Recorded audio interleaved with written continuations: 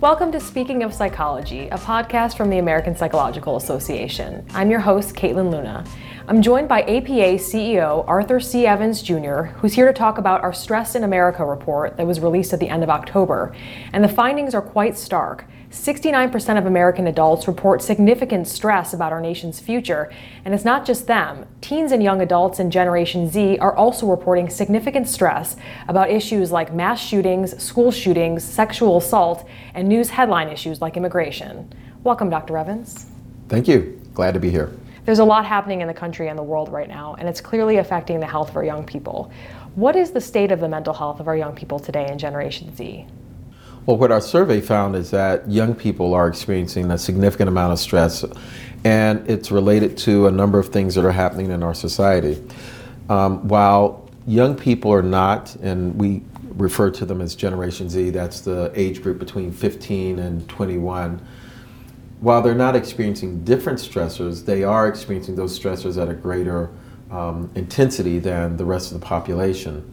So we're concerned about that. And we're also concerned that when we ask about their mental health and the state of their mental health, young people, that age group, actually say that their mental health is fair or poor at a greater rate than other generations.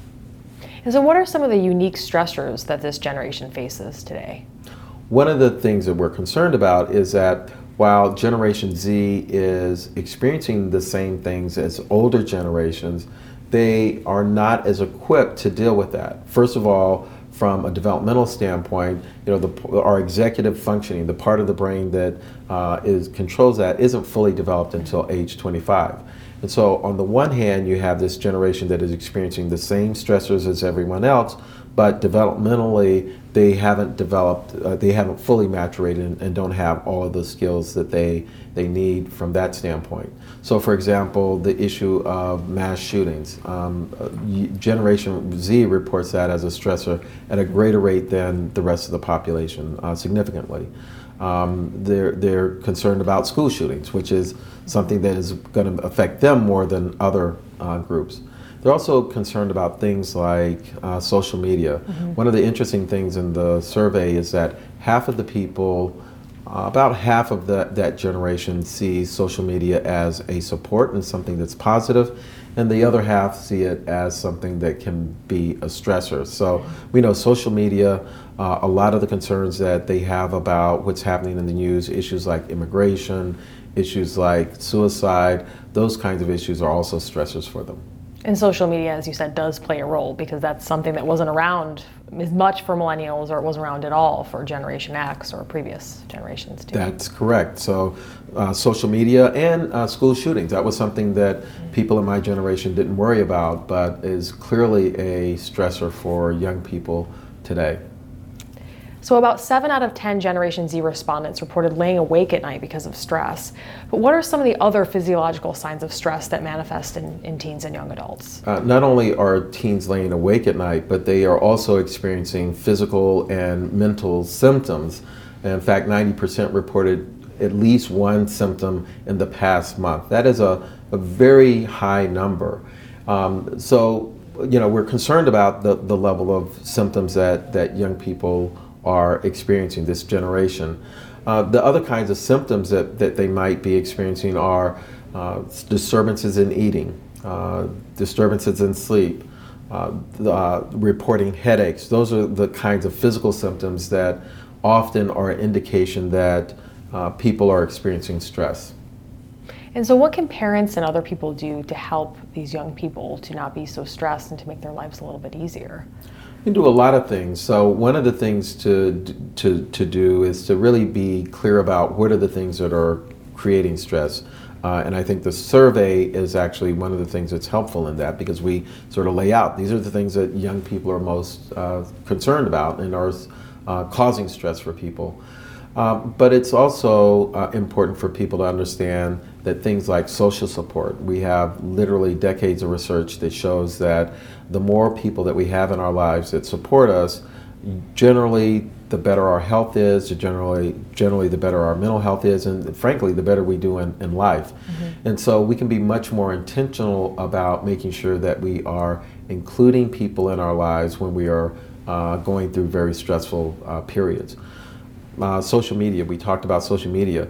Social media, again, can be a help or it can be something that causes stress, particularly when people are bullied through social media.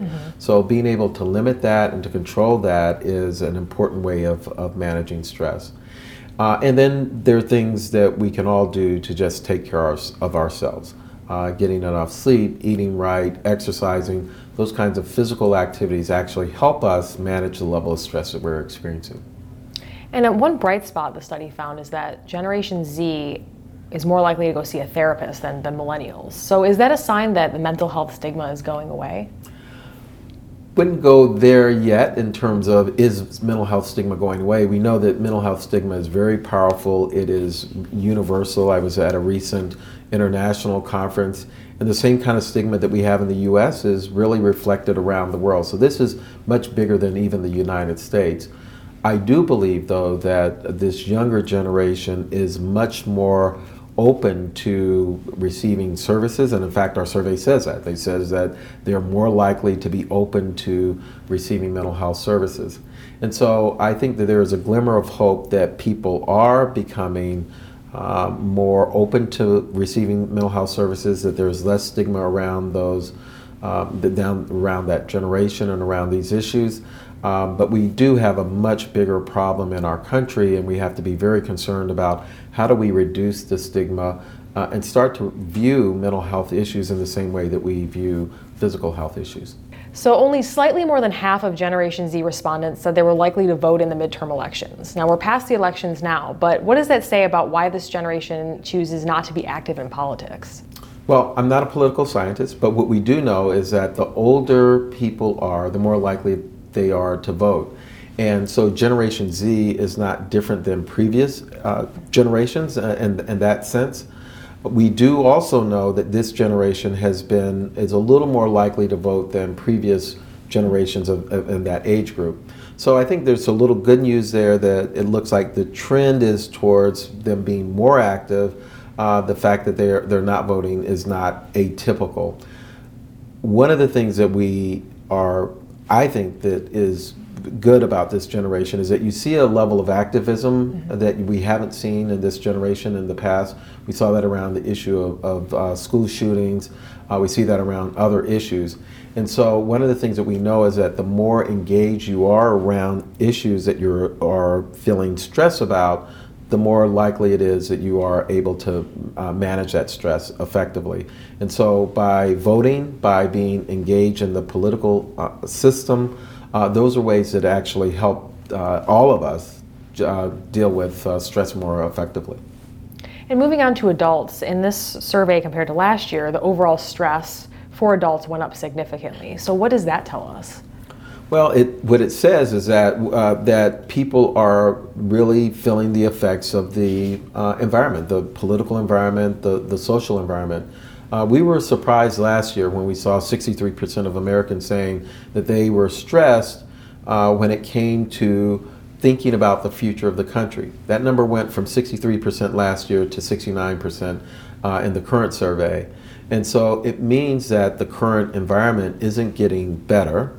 It also could mean that people are being more sensitive to it, but I suspect that it has more to do with the environment changing and becoming more entrenched around some of the incivility that we've seen as opposed to people being just more sensitive to that. Okay. And about a quarter of all people who responded to the survey said discrimination was also a source of stress, and that was close to half of African American adults and 1/3 of Hispanic adults. And which was surprising is that this rate is the highest since the question was first added to the survey in 2015. So can you speak to the challenges facing minority communities and people of color? Well, minority communities, people of color have historically rated and experienced more stress than other parts of the population. So that's pretty consistent. The results of this survey are showing that, and I think reinforcing this idea that the current political environment, the current social environment is having an effect in terms of people's stress levels. So not unexpected, but I think we have to be concerned then again about the current political environment, the current tone that we're in, because that is having an impact on Americans in general, but also on minority groups in particular. And so overall, you advise people to seek out social supports, to get sleep, exercise, take care of themselves. Are there other coping strategies that you suggest for teens and adults? Well, I think it's very important to actively be engaged around the issues that people have concerns about and stress about. Since many of the things that we noted in the survey are political in nature, it's important then for people to be engaged in the political process, for people to vote, for people to be active on issues that they care about, if that's immigration, if that's in the environment, if whatever that issue is, for people to be actively involved in those issues actually helps them to manage their stress level. And so why does APA do this study? Well, we do this study because we know that there is a direct connection between the level of stress that we experience and then a whole series of health outcomes. And if we want the nation to be healthy, we know that stress can be an impediment to that. We think we're doing a public service by helping the public to understand, one, what are the things that people are stressed about, what are the levels of stress that people are experiencing, how is that changing, but more importantly, it gives us an opportunity then to talk about strategies, coping strategies, and things that people can put in place to really manage that stress and be much more conscious about the stress that they're experiencing. And APA always offers plenty of resources on a variety of topics like Stress in America, or postpartum depression, how to talk to children about traumatic events. So what does APA and psychologists around the country, what role do they play in helping ease people's stress? Well, a variety of things. So one of the things is that when our stress gets to the point that it manifests in mental health challenges, seeing a psychologist can be very helpful. We also know that because we have psychologists all over the country who are aware of some of these issues, they can be very important resources to schools, to communities, giving lectures about ways that people can manage stress. We really don't want people to need clinical intervention. So the more we can do to educate people about ways that they can manage stress, ways that they can mitigate stressors that are happening in their lives, the less likely it is that people are going to run into challenges that really require clinical intervention. Clinical intervention is okay. That's why we train, because we want to be able to do that. But we also want to be proactive and be preventative and do early intervention as well. And the APA website is a great tool for that. The APA website is a great tool for that. It has a lot of resources there. Our Stress in America section is very helpful. But we also have information on how you can reach a psychologist if you're looking for one and need one. Wonderful. Thank you so much for joining us, Dr. Evans. Thank you. I've enjoyed being here. If you want to learn more, please visit stressinamerica.org. If you've been a longtime listener or viewer or are new to our show, please consider giving us a rating or write a review. We'd really appreciate it.